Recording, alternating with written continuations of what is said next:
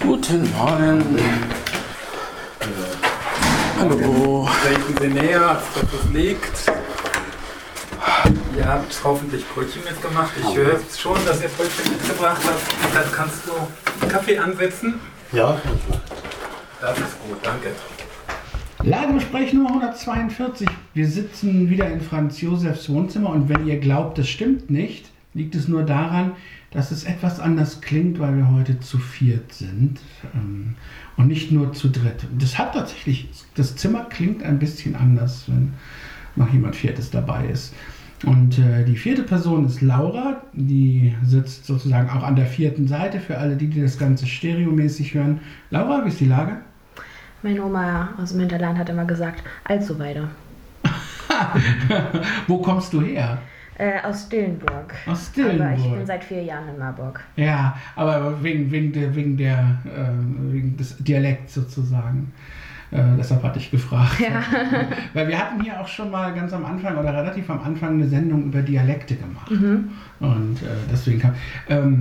okay, stell dir mal kurz vor, wieso bist du hier? Wer bist du? Was machst du?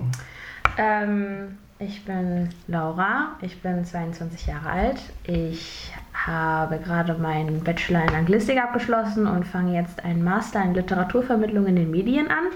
Ui. Und ich habe im Mai, wenn ich mich richtig erinnere, ein Praktikum bei Franz Josef gemacht und bin seitdem auch freie Mitarbeiterin. Ja.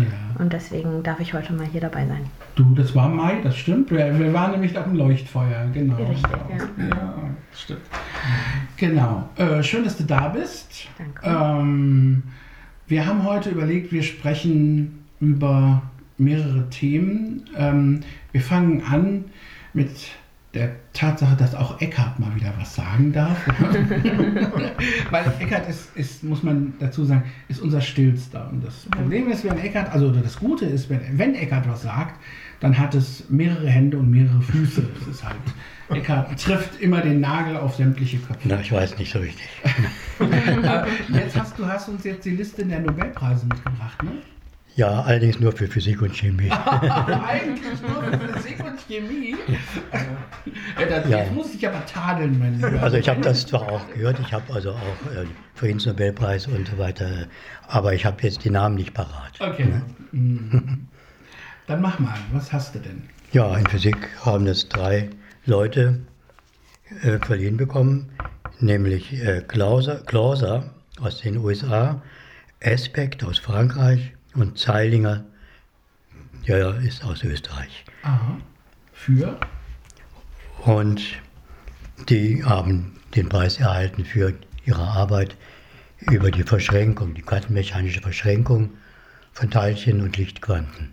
Wir haben das schon mal diskutiert, das Thema Quantenverschränkung. Wie schwer das zu erklären ist, ne? Ja, also es widerspricht natürlich unserer Alltagserfahrung. Also 2 Teilchen oder in dem Falle 2 Lichtquanten, das hat Zeilinger als erster, hat damit experimentiert und auch nachgewiesen.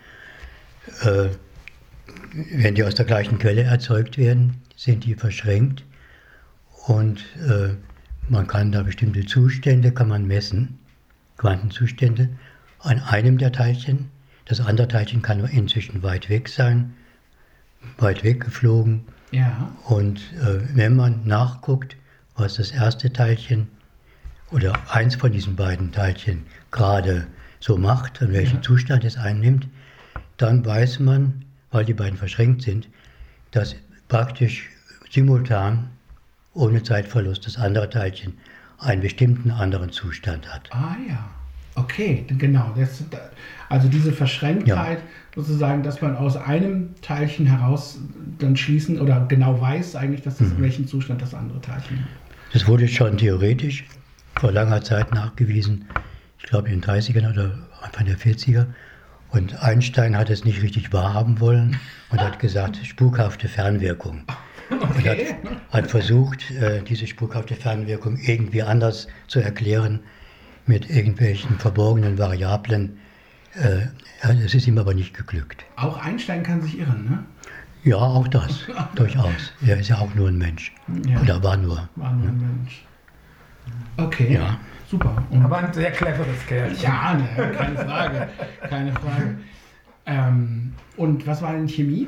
In Chemie war das ein Herr Sharpless aus den USA, ein Herr Meldal aus Dänemark und eine Frau Bertozzi, auch aus den USA. Eine Frau. Ja, die drei haben die sogenannte Klickchemie ins Leben gerufen. Das ist also eine wesentliche Verbesserung der Synthese von organischen Stoffen, Materialien, die vorher mit sehr viel Umstand teilweise erzeugt werden mussten. Und die haben dann so standardisiert bestimmte Module, also Moleküle, einfache Kohlenwasserstoffe genommen und sich einfache Reaktionen überlegt, die diese Module immer eingehen miteinander oder mit anderen Molekülen und haben daraus sozusagen eine Art Baukasten für Chemiker entwickelt, mit Hilfe von Katalysatoren, sodass diese Reaktionen und diese Möglichkeit der Synthese von organischen Stoffen, auch Medikamenten und so weiter, also einige zumindest, sehr viel einfacher vor sich gehen konnte und leichter zu handhaben war. Interessant. Über den Herrn Sharpless muss man noch was Besonderes sagen, ne? Dass er nämlich zum zweiten Mal Nobelpreisträger geworden ist. Ne? Ich weiß nicht, in welchem Jahr es war, aber er hat vor ein paar Jahren schon mal den Nobelpreis für Chemie. Ja, weiß ich jetzt auch nicht auswendig. Okay. Interessant ist noch der Nobelpreis für Medizin. Ich weiß dummerweise jetzt den Namen des Schweden nicht, der in, wo ist es, ich glaube Leipzig, arbeitet. Der ist der Begründer der sogenannten Paläogenetik oder Anthropogenetik. Das ist jemand, der gesagt hat, das, was er gemacht hat, war ein Hobby und alle haben ihn für verrückt erklärt. Und jetzt hat er dafür den Nobelpreis bekommen für Medizin. Und zwar ist es ihm gelungen, aus den Knochen von Neandertalern das Genom zu sequenzieren. Und dasselbe hat er auch mit Knochenfunden anderer Frühmenschen in Sibirien gemacht. Und er hat nachgewiesen, dass 10% des Neandertaler-Genoms auch in den modernen Menschen, wie wir die nennen, also dem Homo sapiens, wie er heute lebt, noch zu haben ist. Also das heißt, 10% von uns sind Neandertaler. Das hat er sozusagen genetisch nachgewiesen. Und das ist insofern interessant, als er zum Beispiel herausgefunden hat, dass schon der Neandertaler infektionsgefährdet war durch Coronaviren. Das heißt also, dass wir den Coronavirus, dass wir daran erkranken, haben wir vom Neandertaler geerbt.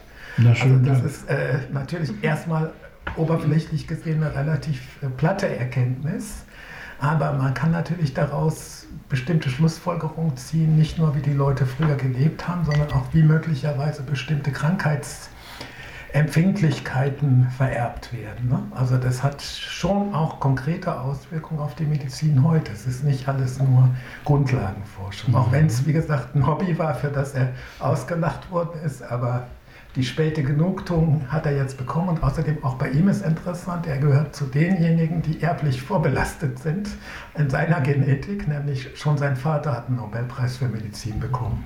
Okay. Ja, willkommen im Neandertal. Wenn wir weitermachen, können wir auch noch zur Literatur-Nobelpreisträgerin kommen. Magst du was dazu sagen oder du, Laura? Ich weiß nicht, wer den bekommen hat. Annie Ernaux, eine Französin. Das ist eine Frau, die Romane geschrieben hat, die sogenannte Autofiktion. Das heißt, sie hat ihr eigenes Leben in Romane gegossen, die dann aber von ihr selber losgelöst sind. Das heißt also, es ist nicht alles wahr, was da steht. Ja. Und diese Autofiktion, die sie entwickelt hat, also Autofiktion ist schon was natürlich in der Literatur uralt ist, also auch schon Goethe mit Dichtung und Wahrheit hat sowas gemacht. Und bei Annie Ernaux war es so, dass sie das sehr nüchtern macht, dass sie also sich sozusagen neben sich selber stellt und sich fast soziologisch betrachtet. Und das ist ein Vorbild für viele aktuelle Autorinnen, vor allen Dingen Autorinnen, also gerade auch in der Frauenbewegung, die das machen, weil sie zum Beispiel beschrieben hat, wie es ist, eine verbotene Abtreibung, die damals strafbar war, zu erdulden und ähnliche Dinge mehr. Also sie hat sich da sehr offen zu allen möglichen Themen geäußert. Und das, was noch interessant ist, dass sie eigentlich aus einer Arbeiterfamilie stammt, aus einem sehr einfachen Milieu und sich da sozusagen durch die Literatur hochgearbeitet hat. Und noch lustig war, an dem Tag, wo der Nobelpreisanruf erfolgt, also das Nobelpreiskomitee ruft ja die Leute immer an, da hatte sie sich in ihr Arbeitszimmer zurückgezogen und war am Schreiben und dann klingelte laufend das Telefon und sie hat dann den Stecker rausgezogen und irgendwann, als sie dann zum Mittagessen dann wieder eingesteckt hat, dann hat irgendein schwedisches Fernseh- oder Radioteam sie erwischt und ihr dann Bescheid gegeben. Na, sowas. Naja, also es gibt Wichtigeres als den Nobelpreis. Naja, und dann gibt es noch den Friedensnobelpreis, der ist an 3 Gruppen vergeben worden. Jetzt muss ich dazu sagen, ich habe mich auch nicht vorbereitet, deswegen kann ich jetzt auch den Namen des russischen Menschenrechtsanwalts nicht sagen, der im Gefängnis sitzt und der ausgezeichnet wird. Ansonsten ist es die Organisation Memorial, die in Russland verboten worden ist und die sich unter anderem auch gekümmert hat um die Aufarbeitung des Stalinismus und die in Wissenschaftskreisen sehr, sehr respektiert ist, deren Vermögen aber inzwischen beschlagnahmt worden ist. Und es ist noch eine ukrainische Organisation, die die Kriegsverbrechen dokumentiert, die derzeit in der Ukraine stattfinden. Und dann schließlich als letztes gibt es noch einen Wirtschaftsnobelpreis. Da weiß ich nur einen der 3 Preisträger, und zwar Ben Bernanke. Ja. Der ist deswegen bekannt, weil er mal der Chef der FED, der amerikanischen Notenbank, gewesen ist. Ja, es hagelt ja auch eine Menge Kritik, dass er den Preis bekommen hat, aber man sagt ja, Wirtschaft ist sowieso Kaffeesatz lesen, da kann man ja drüber spekulieren. Okay, ich komme nochmal auf Eckhart zurück, weil ihr hattet es eben noch von irgendwelchen Asteroiden wieder so. Irgendwie habe ich das verpasst. Was ist da passiert? Ja, da hat man versucht, eine Sonde zu einem Asteroiden zu schicken, um ihn abzulenken, um festzustellen, ob das geht und wie gut sowas geht, im Hinblick auf mögliche Asteroiden in der Zukunft, die die Erde treffen könnten. Also sowas kann ja, also manchmal werden solche Asteroiden ziemlich spät entdeckt, ja. Und dann kann das sehr problematisch werden und bei größeren solcher Gesteinsbrocken könnte also die Erde sehr stark in Mitleidenschaft gezogen werden und natürlich das Leben darauf, ja. Die Menschheit. Und um das in den Griff irgendwie zu kriegen und zu gucken, ob man es in den Griff bekommt, hat man dieses Experiment gemacht. Man hat zu einem Asteroiden, also einen größeren Klumpen, der von einem kleineren umkreist wird. Ja. Also ein Asteroidenmond praktisch um einen größeren Himmelskörper herum. Da hat man eine Sonde hingeschickt mit, ich weiß jetzt nicht, was für ein Gewicht, wenige Kilogramm oder ja, also jedenfalls natürlich, man muss ja, wenn man sowas raufschickt, an den Treibstoff denken, ja. Da kann man nicht viel raufschicken. Ja. Mit einer bestimmten Geschwindigkeit, in einem bestimmten Winkel. Und das ist eigentlich ganz gut geglückt. Man hat diesen Mond getroffen und konnte jetzt in diesen Tagen nachweisen, dass der Himmelskörper ein Stück abgelenkt werden konnte, um einen kleinen Betrag. Und wenn man das in Zukunft richtig macht, weiterhin daran forscht und im richtigen Winkel, mit der richtigen Geschwindigkeit, je nachdem, wo er herkommt, kann man eine Katastrophe eventuell verhindern. Aber man braucht mehr, nehme ich an, als ein paar Kilogramm, schätze ich. Ja, je nachdem wann man diesen Asteroiden, diesen gefährlichen entdeckt. Je früher man ihn entdeckt, desto besser natürlich. Ja. Und wenn man dann die Flugbahn gut berechnen kann, kann man entsprechend irgendetwas dann machen und rechtzeitig einen Ablenkkörper dahin schicken. Man muss aber noch 2 Dinge dazu sagen. Erstens, also dieser Flugkörper, der diesen Asteroidenmond getroffen hat, der hat die Größe eines Kühlschranks ungefähr, ja. Also er ist relativ klein. Und das Zweite ist, man konnte ihn nicht fernsteuern. Das heißt, die Entfernung zur Erde und die entsprechenden Rückkoppelzeiten wären viel zu lang gewesen und deswegen musste er mit Hilfe eines einer, wie man das neudeutsch nennt, künstlichen Intelligenz selber seine eigenen Berechnungen durchführen und das hat funktioniert. Ja. Also man geht davon aus, dass das der eigentliche Knackpunkt an der Mission ist, dass man mit dem Gerät selber berechnet, wie dieses Gerät auf den Himmelskörper zutrifft und dass es mit Hilfe von Videowahrnehmung und anderen Berechnungen, alle möglichen Sensoren, die man hat, ich weiß nicht was für Sensoren alles, aber jedenfalls, dass es damit sich selber sozusagen genau in die richtige Position hineinsteuert. Also man braucht eine hochentwickelte Technik und man hat jetzt einen großen Erfolg da erzielt. Ja. So, jetzt breche ich das hier sozusagen auch ein bisschen ab, weil wir sind zu viert und Laura sagt bis jetzt so gut wie nichts und da müssen wir mal ein bisschen Ich kann zu den Asteroiden was sagen. Ja. Einen halben Satz oder so oder zwei. Ja. Da gab es letzten Dezember einen sehr interessanten Film zu, fand ich, wo genau diese Problematik, dass ein Asteroid auf die Erde stürzt, im erschreckenden Tempo behandelt wurde, dass dann aber keiner daran geglaubt hat. Also die Wissenschaftler haben halt versucht, immer alle davon zu überzeugen, dass halt dieser Asteroid alle umbringen wird, aber darauf wurde gar nicht eingegangen. Das war so eigentlich dann eine Allegorie für den Klimawandel, aber in dem Sinne war das sehr interessant, dass dann halt Versuche gestartet wurden, den Asteroiden, als man dann gesehen hat, dass er aufgetaucht ist am Himmel, als es ja auch eigentlich schon zu spät war, aber dann haben sie versucht, ihn abzulenken und dann hat die internationale Kooperation aber auch so gar nicht funktioniert. Dann haben die Amerikaner irgendeinen Held ins Weltall geschickt, der dann quasi das ablenken sollte, aber das hat dann aber nicht funktioniert. Genau. Ja, und dann gab es noch einige Versuche und am Ende ist es dann missglückt und die Erde ist untergegangen. Das wäre ein bisschen traurig. Spoiler in dem Sinne, aber ja. Kinofilm, oder? Ja, der war auf Netflix, genau. Okay. Ja. Geben Sie mir den Präsidenten. Das erinnert mich irgendwie immer an diesen... Ja, okay. Immerhin. Man kann das ja realistischer, es gibt ja mehr solche Filme, deshalb habe ich das gerade gesagt, hier mit Geben Sie mir den Präsidenten, weil dieser Superheld der amerikanische... Genau, so Apocalypse Now und sowas. Das wie sie alle heißen. Ja, genau.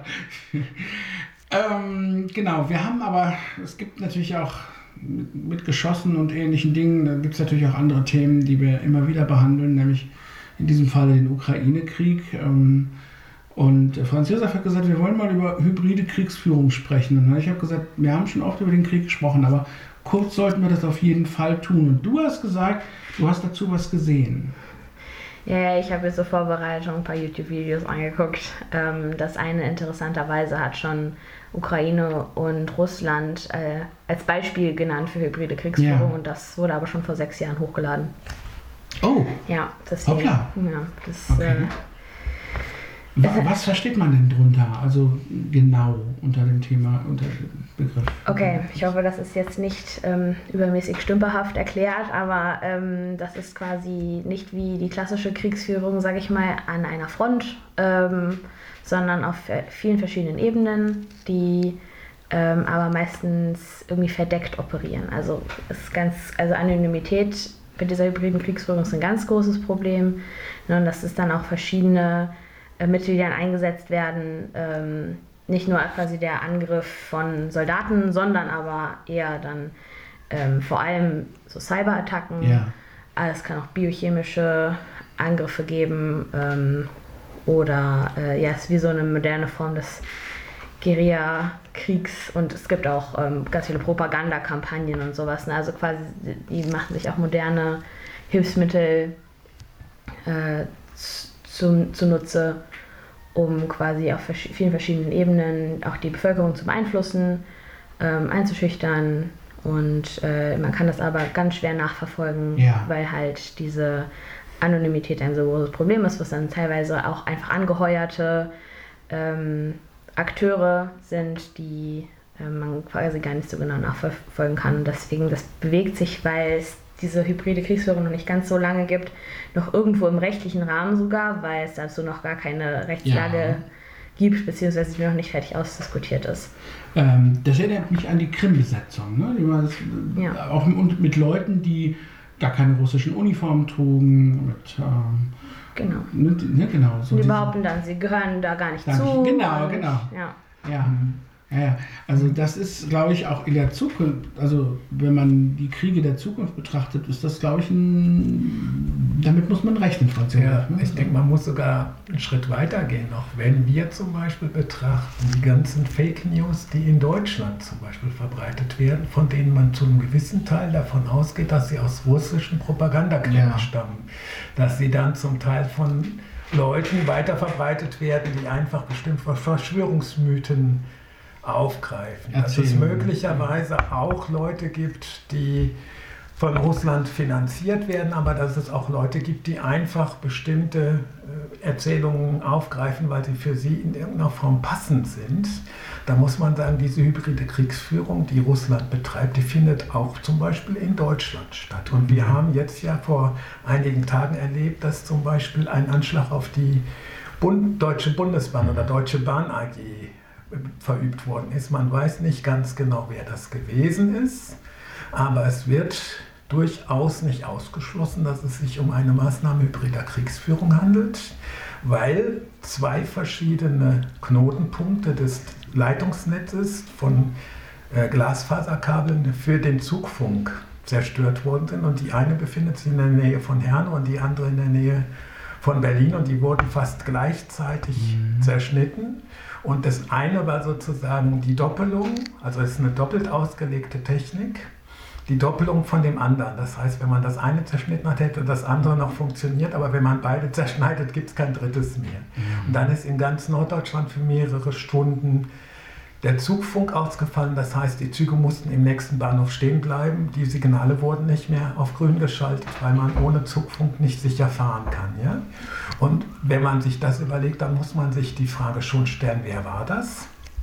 Ebenso wie man diese Frage bei anderen Aktivitäten stellen kann, also auch zum Beispiel die Anschläge auf Gaspipelines in der Nordsee. Ja?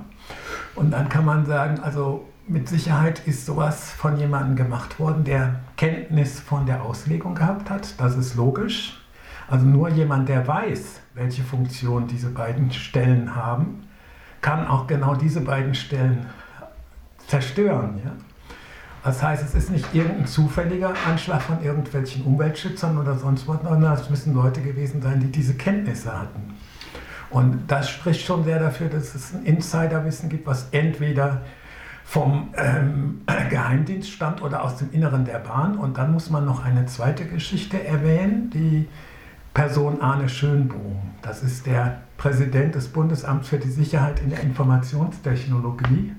Und der ist Mitbegründer eines Vereins und dieser Verein pflegt enge Beziehungen zum russischen Geheimdienst. Deswegen soll Arne Schönbohm auch entlassen werden. Das hat die Innenministerin Nancy Faeser verkündet.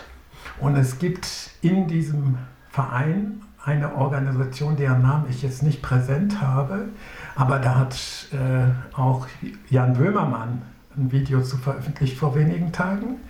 Diese Organisation ist ein Tochterunternehmen eines Unternehmens, das aus dem russischen Geheimdienst heraus gegründet worden ist.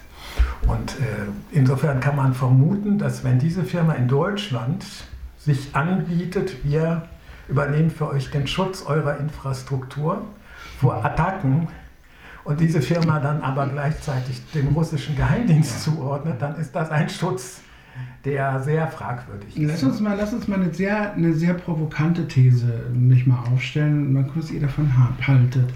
Weil du hast eben gesagt, die hybride Kriegsführung ist rechtlich noch gar nicht sozusagen erfasst. Ja. Befinden wir uns im Krieg? Wir Deutschland? Ja. Wir sind angegriffen worden, könnte man doch so sagen. Naja, es ist ja jetzt nicht bewiesen, dass diese Angriffe also mit der Bahn zumindest, dass das von Russland kam. Das ist ja nur eine Theorie. Ne, das mit Nord Stream ist nochmal eine andere Sache, aber ich würde mal jetzt behaupten, dass ein Krieg dann beginnt, wenn es eine Kriegserklärung gibt. Oh, das ist aber eine gefährliche Behauptung. Ich weiß. Da können wir nochmal drauf zurückkommen. Aber immerhin, okay, du hast jetzt was gesagt. Ja. Da habe ich eine Gegenposition an. Moment, lass mal den Eckhard erstmal. Klar, Eckhard sowieso. Klar. Ja, wie war die Frage? Befinden wir uns im Krieg durch diese Kriegsführung? Das ist ja eine gute Frage, das kann man so oder so sehen. Offiziell oder nach dem Völkerrecht sozusagen, was aber durchaus öfters, gerade in letzter Zeit torpediert wird, ist eine Kriegserklärung nötig. Ne?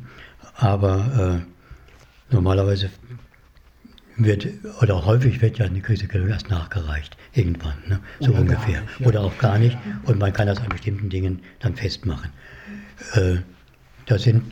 Ich würde mal sagen, diese Sabotageakte sind irgendwelche Sondierungen, um zu gucken, wie die Reaktionen sind, wie es überhaupt funktioniert, was alles dann ausfällt und wie man weitermachen könnte, wenn irgendwas querläuft, wenn der betreffenden Partei irgendwas querläuft und sie sich irgendeinen Grund sehen, um sich so zu verhalten, irgendwas weiterhin zu sabotieren. Also einfach eine Sondierung. Um es genau sagen zu können, muss man ja eigentlich erst wissen, wo es herkommt, wer es wirklich getan hat. Aber naheliegend ist das schon, die Vermutung, dass der russische Geheimdienst dahinter steckt und letzten Endes dann Putin. Tja, Franzose. Ja, also ich würde sagen, wir befinden uns im Krieg. Dieser Krieg findet auf dem Territorium der Ukraine sozusagen als Krieg statt, aber gleichzeitig gibt es Verstrickungen und Auswirkungen bei uns und zur hybriden Kriegsführung gehören auch Sanktionen. Auch die Bundesregierung und die EU hat Wirtschaftssanktionen gegen Russland erlassen. Und das ist auch ein Mittel der hybriden Kriegsführung. Ne? Man kann das völkerrechtlich sagen, also nach dem Völkerrecht ist das noch kein Krieg und darauf zieht sich immer die Bundesregierung zurück. Und Olaf Scholz ist auch immer sehr, sehr vorsichtig, weil er auf keinen Fall Kriegspartei werden möchte. Aber Russland, und das behaupte ich jetzt, hat durch sein Verhalten und seine ganzen Infiltrations- und Fake-Kampagnen schon längst eine Art hybriden Krieg gegen Europa und auch gegen die USA begonnen. Das ist jetzt meine Interpretation. Beweisen kann ich nicht, dass für alles Russland verantwortlich ist, aber in einigen Fällen ist es relativ klar. Und es hat ja auch Morde mit sehr merkwürdigen Chemikalien gegeben, die, wenn man sie anfasst, einen schon umbringen können. Ne? Ja.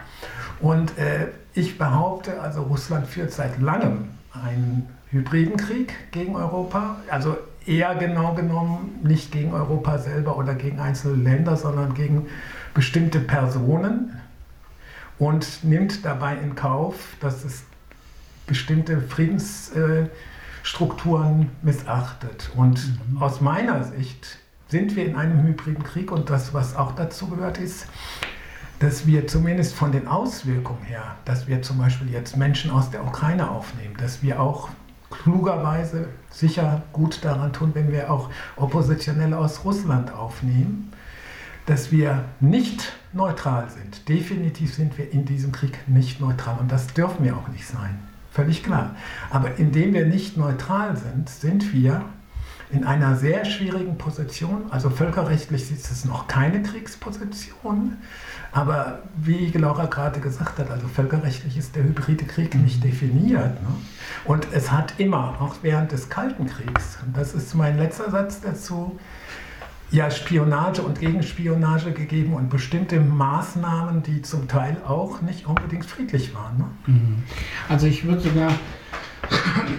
sogar einen juristischen Aspekt mit hineinbringen und würde sagen, man könnte durchaus von einem Kriegszustand sprechen, und zwar durch den Angriff auf Nord Stream und auf die Bahn. Wenn wir nämlich sicher sind, und wir haben zumindest eine große Wahrscheinlichkeit anzunehmen, dass diese Aktionen aus Russland stammen, weil das ist im Moment der Konflikt und es gibt nicht etwa ein Bekennerschreiben von irgendeiner Umweltschutzorganisation oder sowas und das passiert genau im Zusammenhang mit diesen Konflikten, dann ist sozusagen ein mit wie auch immer gearteten Waffen durchgeführter, auf dem Territorium der Bundesrepublik stattfindender Angriff auf die Infrastruktur erfolgt. Und das könnte man mit dem Verteidigungsfall, mit dem Eintreten des Verteidigungsfalls gleichsetzen, wenn man es denn unbedingt wollte. Und man will es nicht. Ja? Man will es nicht und man tut es auch nicht. Aber es gäbe wahrscheinlich rein rechtlich die Möglichkeit zu sagen, jawohl, wir sind auf eine gewisse Weise angegriffen worden. Ich glaube, die hybride Kriegsführung ist da tatsächlich notwendig, dass man sie international, also wirklich auch völkerrechtlich, auch über die Vereinten Nationen, über internationale Verträge, dass man sie regelt. Aber daran hat natürlich nicht jeder Interesse. Und auch das müssen wir uns klar machen, dass die hybride Kriegsführung etwas ist, was im Interesse bestimmter Staaten liegt und sozusagen die Ordnungsmechanismen der Weltgemeinschaft auch massiv gefährdet. Ja, aber dazu vielleicht noch zwei Dinge. Also auch die sozusagen Abschaltung und vorherige Verringerung von Gaslieferungen ist für mich ein Element der hybriden Kriegsführung, weil das Ziel war, Deutschland und die europäischen Länder in eine wirtschaftliche und eine Energieklemme zu bringen. Also für mich ist auch das hybride Kriegsführung. Klar. Und das Zweite ist, dass ich auch sage, also das Problem bei einer völkerrechtlichen Bewertung ist, dass man natürlich die hybride Kriegsführung schwer nachweisen kann im Einzelfall. Also bei bestimmten Angriffen kannst du meistens noch sagen, das war ein russisches Flugzeug oder es war ein, was weiß ich, ukrainisches Flugzeug oder was auch immer, wobei es ja auch schon bei Adolf Hitler die Behauptung gab, ab 5:45 Uhr wird zurückgeschossen. Ja, ja. Und auf der anderen Seite muss ich aber sagen, also es ist für mich so, dass die UN insgesamt gesehen seit einigen Jahren eigentlich gescheitert ist in ihrer Struktur des Weltsicherheitsrats. Und ich denke, wir müssen auch darüber reden, dass es einen internationalen Strafgerichtshof geben muss, der auch die hybride Kriegsführung sanktioniert, also bestraft, und dass wir Strukturen brauchen, die eben einem solchen Aggressor wie Russland nicht die Möglichkeit geben, im Sicherheitsrat alles zu blockieren, was ihm nicht passt. Ne? Genau. Ja. Sprich einfach. Okay. Nochmal kurz auf die Frage zurückzukommen, sind wir im Krieg oder nicht? Ja. Gut, das mit der Kriegserklärung, das war jetzt eben vielleicht einfach der Optimismus von ich möchte es nicht wahrhaben, bis es schwarz auf weiß ist. Ne? Aber ich würde nicht so vorschnell sagen, dass wir uns jetzt schon im Krieg befinden. Weil, wie gesagt, diese 2 Angriffe absolut möglich, dass das Russland war, aber bislang wissen wir das noch nicht. Und klar, mit den Auswirkungen von jetzt der Energiekrise und die Sanktionen, die wir auf Russland setzen, das ist ja aus der Unterstützung für die Ukraine, da kommt das ja her, dass wir uns halt auf diese Seite gestellt haben, was ja absolut richtig ist. Oder die einzig richtige Sache, die wir tun konnten, würde ich mal behaupten, in dieser Lage. Aber man muss auch vielleicht im geschichtlichen Zusammenhang einfach mal auf Kriege in der Vergangenheit schauen. Da hast du auch, wenn sich Länder nicht auf irgendeine Seite gestellt haben, gibt es trotzdem Auswirkungen auf das Land, selbst wenn man sich selbst nicht im Krieg befindet, sondern irgendwie Nachbarländer, ja, gerade wirtschaftlich, gerade im Import und Export. Deswegen, auch wenn wir uns jetzt vielleicht nicht auf irgendeine Seite gestellt hätten, gäbe es vielleicht trotzdem irgendwelche Import-Export-Probleme, wirtschaftliche Probleme, weil Russland halt ein sehr großer Wirtschaftspartner ist. Ne? Deshalb beschränke ich mich zum Beispiel bei meiner Argumentation wirklich nur auf diese beiden Anschläge, weil nämlich diese wirtschaftlichen Auswirkungen, das sind zwar Mittel der hybriden Kriegsführung, aber sie sind für mich nicht ausreichend zur Frage, befinden wir uns im Krieg, weil nicht jeder, da gebe ich dir recht, nicht jeder, der wirtschaftliche Auswirkungen eines Krieges spürt, befindet sich im Krieg. Ja. Also ich glaube, nur wir werden, wenn es stimmen sollte, dass diese Angriffe aus Russland kommen, werden wir bewusst und gezielt, nicht als Kollateralschaden, sondern bewusst und gezielt in bestimmten Punkten attackiert. Und wenn das stimmen würde, dann könnte man es so sehen. Ja, das stimmt. Das war so meine Argumentation, deshalb habe ich das so gesagt. Aber du hast natürlich recht, auch geschichtlich, es ist immer so. Und man weiß ja wirklich nicht, wo es herkommt. Du hast eben auf seit 5:45 Uhr hingewiesen, kurz zur Erklärung, die Nazis haben am Vorabend des Zweiten Weltkrieges einen deutschen Sender in polnischen Uniformen überfallen und haben so getan, als ob das Polen wären und haben dann behauptet, die Polen haben angefangen. So. Ja, also solche Dinge gibt es natürlich auch. Also das war ja schon damals sozusagen hybride Kriegsführung und Propaganda und all diese Methoden, die da verwendet wurden. Ja, ich denke, wir müssen auch an einer Stelle vorsichtig sein, das ist das Wort Krieg. Ja. Also das eine ist, also ich sage, diese hybride Kriegsführung oder wie immer man das nennen mag, die besteht schon seit Jahren, also diese ganzen Fake-Attacken auf Deutschland, auch mithilfe des Senders Russia Today und anderer. Und das heißt, insofern werden wir schon seit Jahren von russischen Propagandabots und angegriffen. Ich sage bewusst angegriffen. Ja?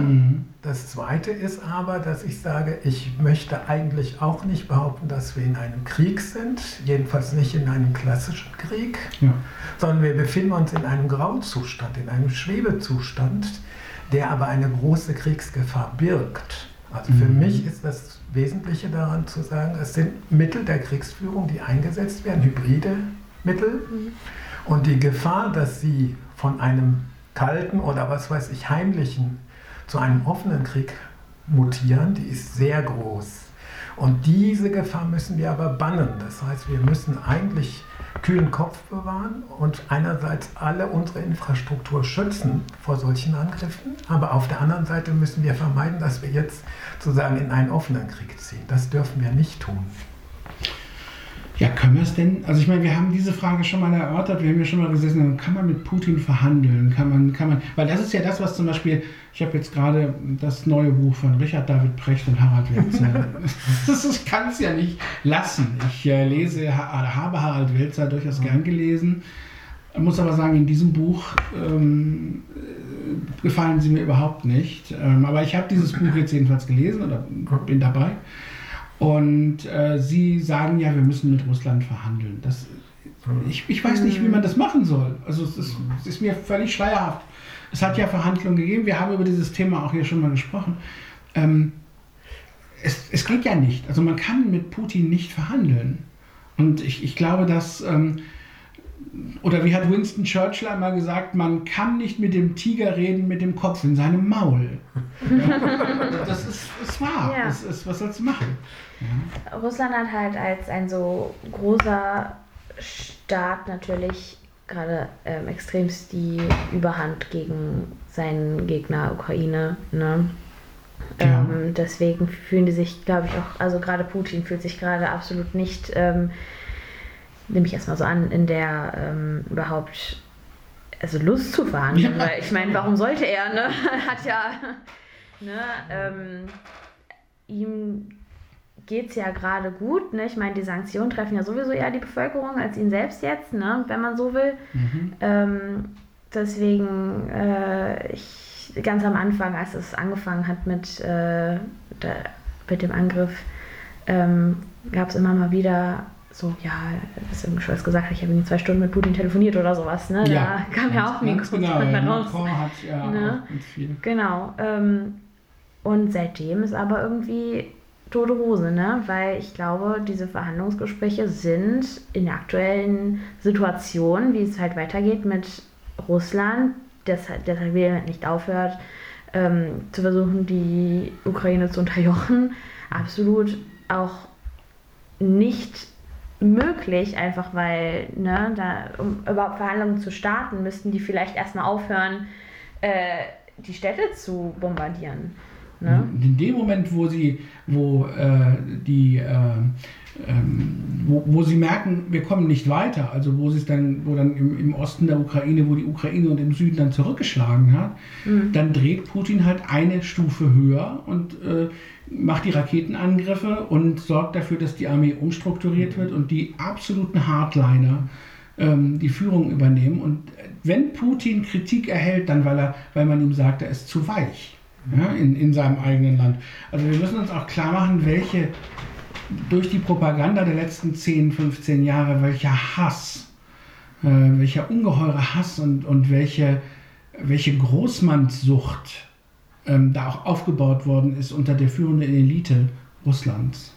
Ja, man muss ja noch eines sehen, es gab ja diesen Anschlag auf die Krimbrücke. Ja. Wo Russland den ukrainischen Geheimdienst für verantwortlich macht, was auch relativ naheliegend ist, was nicht heißt, dass es so gewesen sein muss. Aber das ist natürlich ein Prestigeobjekt von Putin gewesen, was Putin selber eingeweiht hat. Am Steuer eines Lastwagens ist er als erster über diese Brücke gefahren. Diese Brücke ist für den Nachschub. Und jetzt ist es so, diese Brücke ist beschädigt, wird aber weiterhin befahren, aber offenbar kann man sie nicht mehr mit so großen, schweren Fahrzeugen in so großer Menge befahren. Das heißt, der Nachschub der Russen auf die Krim ist dadurch schon blockiert und es sollen Fähren eingesetzt werden, aber es wurde gesagt, es gäbe Schwierigkeiten dabei, die Fähren da über das Meer rüber zu schicken. Und gleichzeitig wurde behauptet, ich habe das nicht ganz mitgekriegt, es gab irgendeinen Anschlag in Moskau, wohl auf eine Kita, und da wurde behauptet, das sei der ukrainische Geheimdienst gewesen. Wobei ich mir das persönlich nicht vorstellen möchte und nicht vorstellen kann, dass man einen Anschlag auf eine Kita als Geheimdienst verübt. Wären sie auch schön blöd. Ja. Entschuldigung, aber... Das sehe ich so ähnlich, ja. Wurde aber behauptet. Ne? Ja, natürlich. Und grundsätzlich ist für mich ein ganz wichtiger Punkt, dass ich sage, also in dem ganzen Milieu der Geheimdienste ist nahezu nichts unmöglich, bis hin zu Doppelagenten und allem, was man sich nur überlegen kann und was in den Spionage-Thrillern so beschrieben wird. Und es gibt ja einige Autoren wie John le Carré zum Beispiel, die selber Erfahrung aus dem Geheimdienst haben, oder auch Ian Fleming zum Beispiel. Und man muss schon davon ausgehen, dass es in den Geheimdiensten schon ziemlich heftig zugeht. Und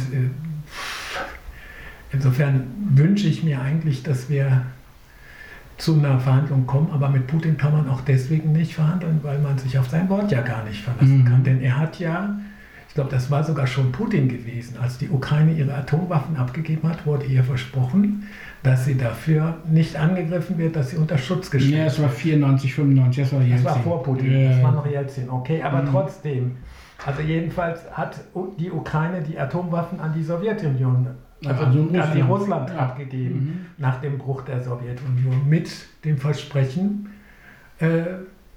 einer Friedenszusicherung. Die hat Putin nicht gehalten. Putin hält nichts. Also man kann sich zumindest nicht darauf verlassen, dass er seine Versprechen...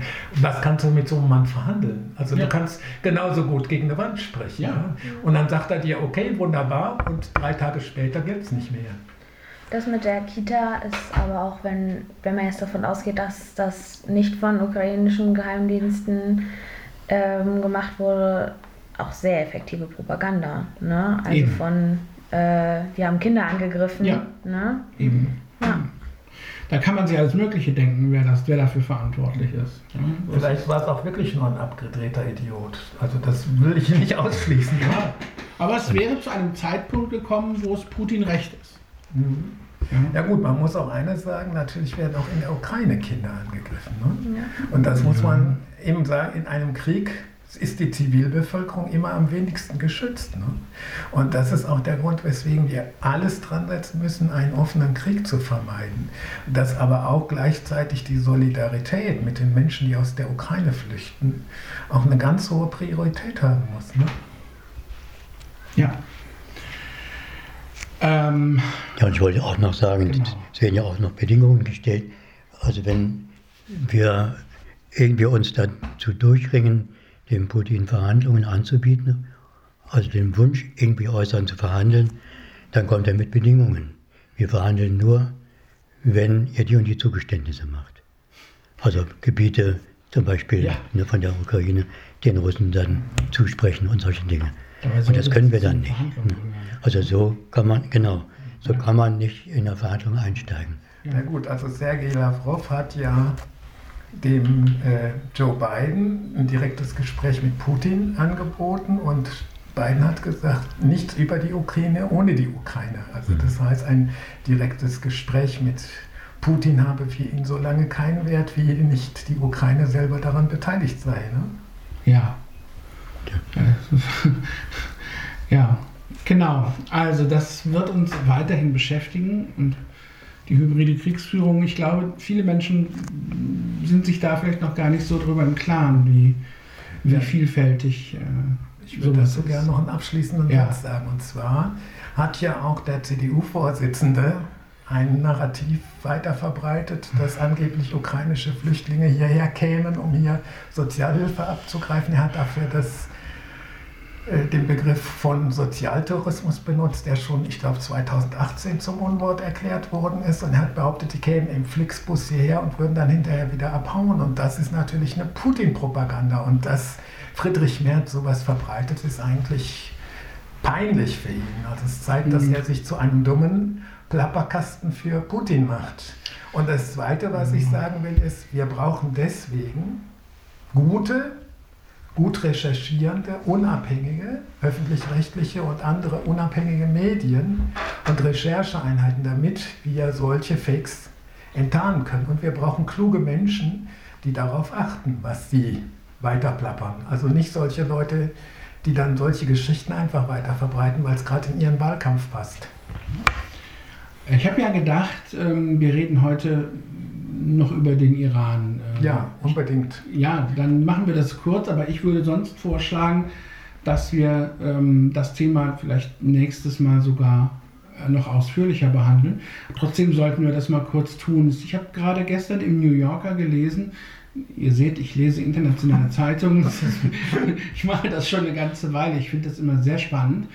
Ich habe gestern im New Yorker gelesen, dass man sagt, die Konterrevolution, die jetzt derzeit im Iran läuft, übrigens selbst wenn sie nicht obsiegen sollte, und das wird sie wahrscheinlich auch nicht, ist die erste weltweit von Frauen angeführte Konterrevolution, also Revolution an sich. In der Weise, dass das tatsächlich unter dem Schlagwort Frauenleben, Freiheit, der Versuch gemacht wird, dieses Regime zu beseitigen.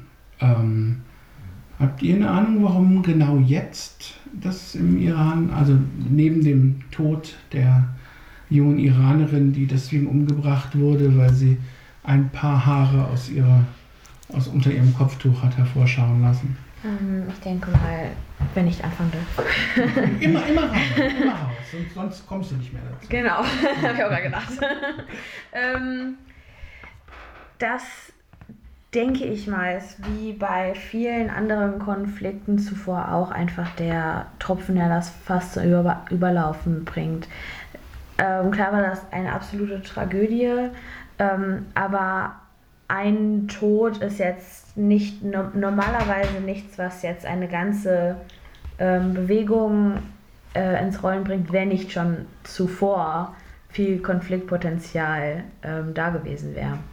Und ich meine, die Frauen im Iran sind schon seit eh und je eigentlich unterdrückt worden in den letzten Jahren, noch verstärkt, und deswegen glaube ich einfach, dass diese Ungerechtigkeit quasi einfach dazu geführt hat, dass einfach der Kragen geplatzt ist und endlich, in Anführungsstrichen, jetzt diese Revolution begonnen hat, um zu ändern, was halt dazu führen konnte. Man muss ja auch dazu sagen, schon 2019 gab es heftige Aufstände gegen Sparmaßnahmen, und auch diesmal ist es ja eine Mischung aus diesem Tod auf der einen Seite und massiven Preiserhöhungen, Verteuerung von Lebensmitteln und Energiepreisen und Ähnlichem. Und dann ist es auch so, dass nach dem, was ich gehört habe, die Leute sagen, also wir können entweder unser ganzes Leben lang immer ständig damit rechnen, dass uns irgendein Polizist abholt und einbuchtet, oder wir kämpfen jetzt und achten nicht auf unser Leben, damit, wenn wir es überleben, wir unser Leben in Freiheit genießen können.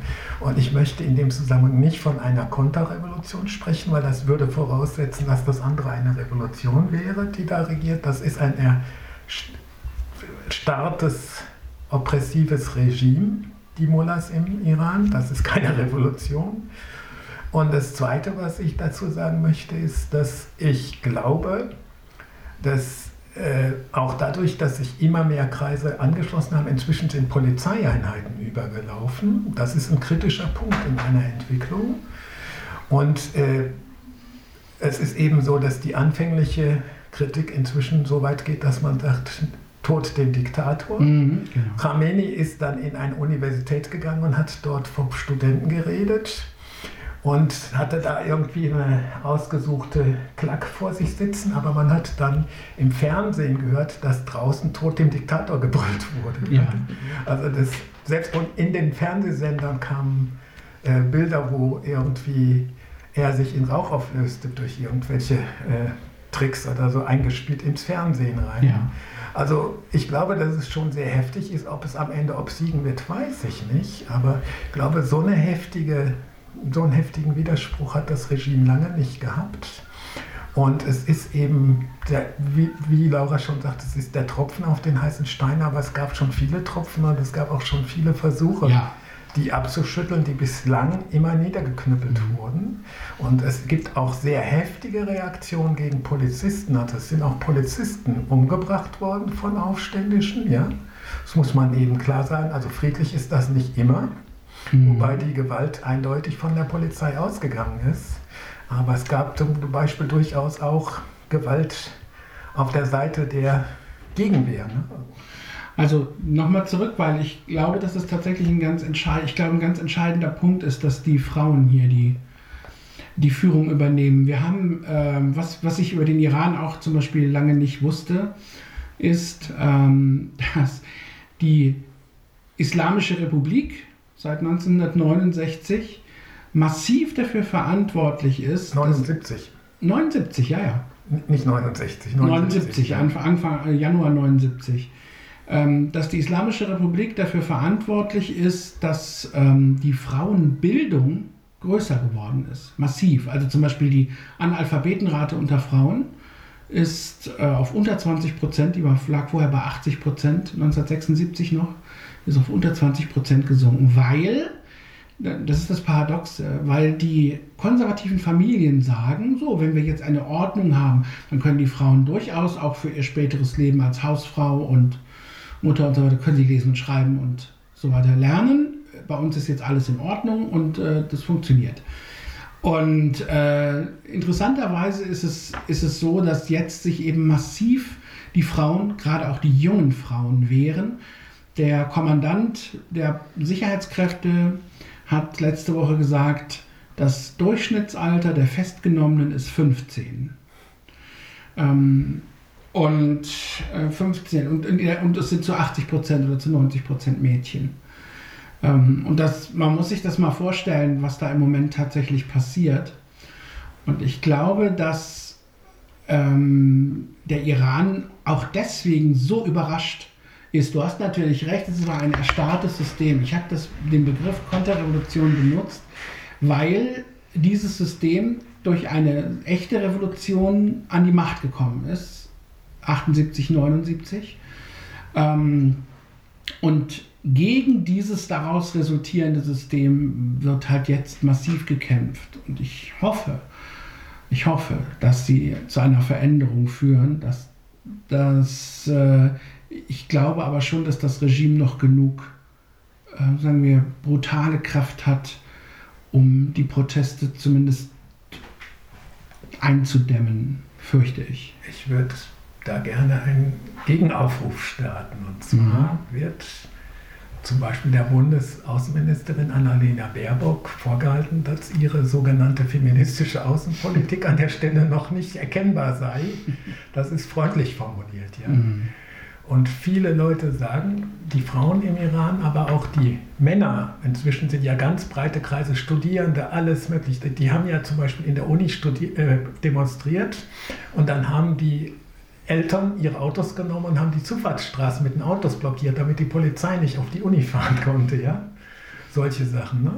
Und die brauchen Solidarität. Und das heißt, was ich finde, was jetzt ein wichtiger Punkt ist, das ist ein Aufruf, den ich gehört habe von Iranerinnen, die in Deutschland leben. wir sollten Solidarität bekunden, indem wir meinetwegen Hashtags auf Social Media machen, aber indem wir auch Politiker auffordern, für diese Frauen Partei zu ergreifen. Ja. Und das heißt einerseits Druck auszuüben auf die iranische Regierung, und wir müssen uns auch eines klar machen, diese iranische Regierung finanziert die Hisbollah in Palästina, die finanziert im Libanon entsprechende Gruppen, Ja. die finanziert im Jemenkrieg eine der Kriegsparteien. Und das heißt nicht, dass die andere Kriegspartei besser sei, nebenbei bemerkt, aber ich denke, man muss schon einfach der Politik sagen, ihr müsst diese Leute, soweit es irgend geht, unter Druck setzen. Es kann nicht sein, dass man mit denen Geschäfte macht. Also jedenfalls im Moment keine Geschäfte, die in irgendeiner Form die Polizei und das Regime stärken. Und es geht weit in die Elite hinein. Die Tochter des ehemaligen Präsidenten Rafsanjani ist festgenommen worden. Die Enkelin von Ayatollah Khomeini stellt sich gegen das Regime. Es ist also, glaube ich, eine sehr breite Phalanx, die sich jetzt wirklich dagegen stellt nach 43 Jahren. Und ich kann den Mut dieser Menschen nur bewundern.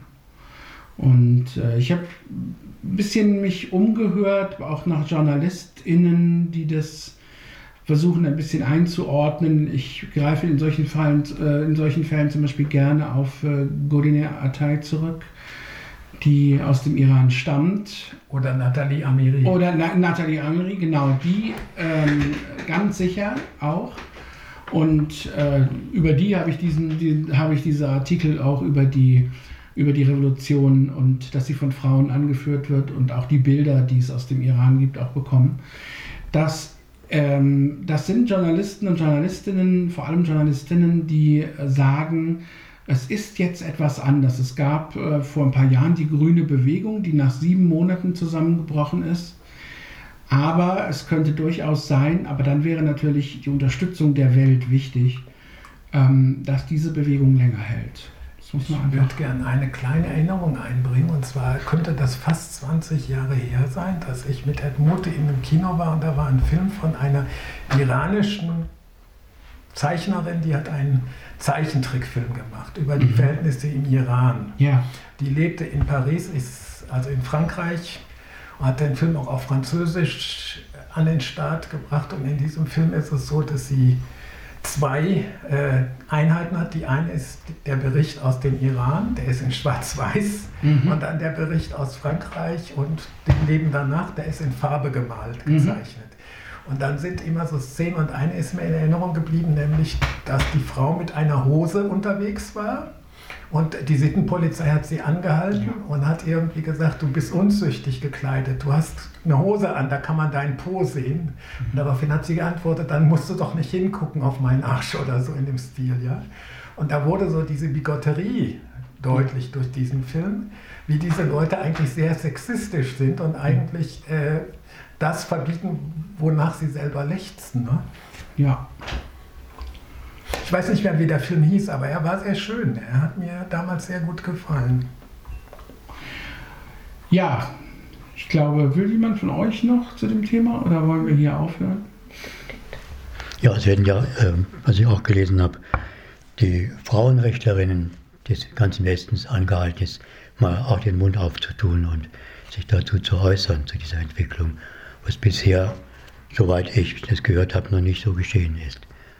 Und das wird wohl auch kommen, und dann ist es ja spannend, wie es weitergeht. Und sich die Haare abschneiden, ne? Genau, ich wollte auch gerade sagen, das ist halt vor allem auf sozialen Medien, da sind ganz viele Videos, also vor allem von islamisch, also doch aus dem Bereich, ne, also so Mittlerer Osten, Iran und muslimischen, meine ich, sorry, Mädchen und Frauen, die sich die Haare abschneiden, aber auch jetzt mittlerweile aus dem Westen. Ne? Genau, Solidaritäten, ja, auch Schauspielerinnen und Medienschaffende, genau. Ja, also es wird mit Sicherheit ein spannendes Thema bleiben. Wir haben natürlich nicht so viele Informationen, wie man gerne hätte. Das ist beim Iran auch nun mal so. Das findet vieles statt. Es gibt hin und wieder Videos. Es gibt selten Videos, die sich sofort verifizieren lassen und überprüfen lassen. Trotzdem glaube ich, ist wirklich eine ganze Menge los und wir können nur, wie gesagt, die Menschen bewundern und hoffen, dass sie weitermachen können. Ich würde sagen, wir hören hier auf, treffen uns in 2 Wochen wieder. Laura, vielen Dank, dass du da warst. Du kannst gerne wiederkommen. Danke, dass ich da sein durfte. Ja, du darfst gerne wiederkommen, wenn es interessante Themen, die dich interessieren oder auch. Ne? Und schön, dass ihr wieder dabei wart. Wir melden uns in 2 Wochen wieder. Macht's gut und Kopf hoch. Es geht voran. Ja, und ich wünsche euch was. Bis dann. Tschüss. Also weiter, ne? Genau. La la la la la la.